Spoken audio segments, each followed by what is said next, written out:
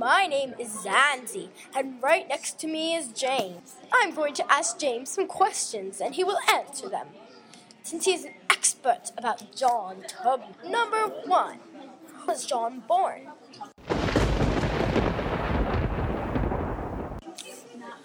He was born around 1820.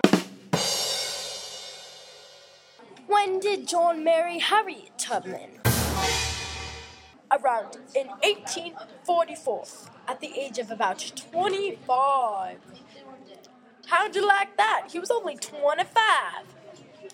People don't know much about him.